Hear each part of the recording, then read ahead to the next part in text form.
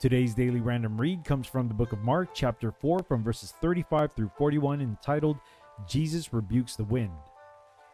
And the same day, when the even was come, he saith unto them, Let us pass over unto the other side. And when they had sent away the multitude, they took him even as he was in the ship, and there were also with him other little ships. And there arose a great storm of wind, and the waves beat into the ship, so that it was now full. And he was in the hinder part of the ship, asleep on a pillow.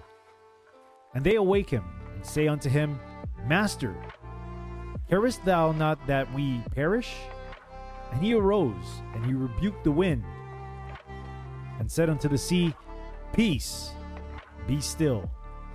And the wind ceased, and there was a great calm.